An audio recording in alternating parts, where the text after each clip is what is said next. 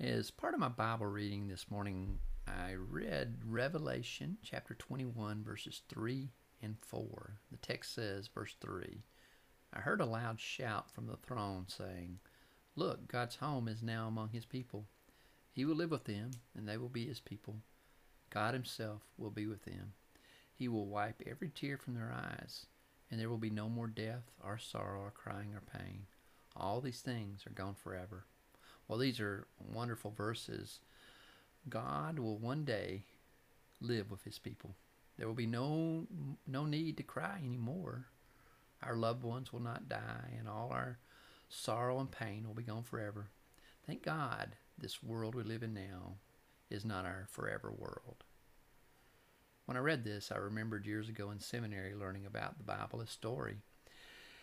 At that time, this was a new concept to me. The idea that the 66 books of the Bible, the Old and New Testament, were one big connected story.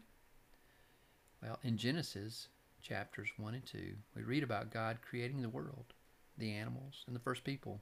He made the perfect place for them to live. There was no death, pain, or sorrow. But we don't have to read long before we get to Genesis chapter 3, before things go wrong. Read about sin and how God kicked the first couple out of the garden. From literature, you might be familiar with the term meta-theme or meta-narrative. This is just a way to organize something into themes or ideas. I'd like to suggest a simple meta-theme or meta-narrative for the Bible. It begins in Genesis chapters 1 and 2 with the creation. The next theme is Genesis chapter 3 with the fall. Finally, the last theme I'm calling recreation, and that goes from Genesis chapter 4 all the way through the end of Revelation. The meta theme or narrative is creation, fall, and recreation. You may have your own themes you like better, but the idea is God created the world, man messed it up. In the end, the book of Revelation, we see that God will make everything right again. Think of the entire Bible from a high level, like an airplane. There are lots of details, but the big picture is clear. Think of the Bible as a play. Act 1 is creation, Act 2 is fall, Act 3 is recreation. Friend, we are in God's story. Don't make any mistake about it.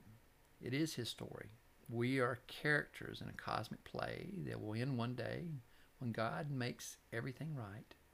In seminary, there was a saying, the New Testament is in the Old Testament concealed. The Old Testament is in the New Testament revealed. Next time you read God's Word, don't get lost in the weeds. Remember that the Bible is one big story and you are part of it.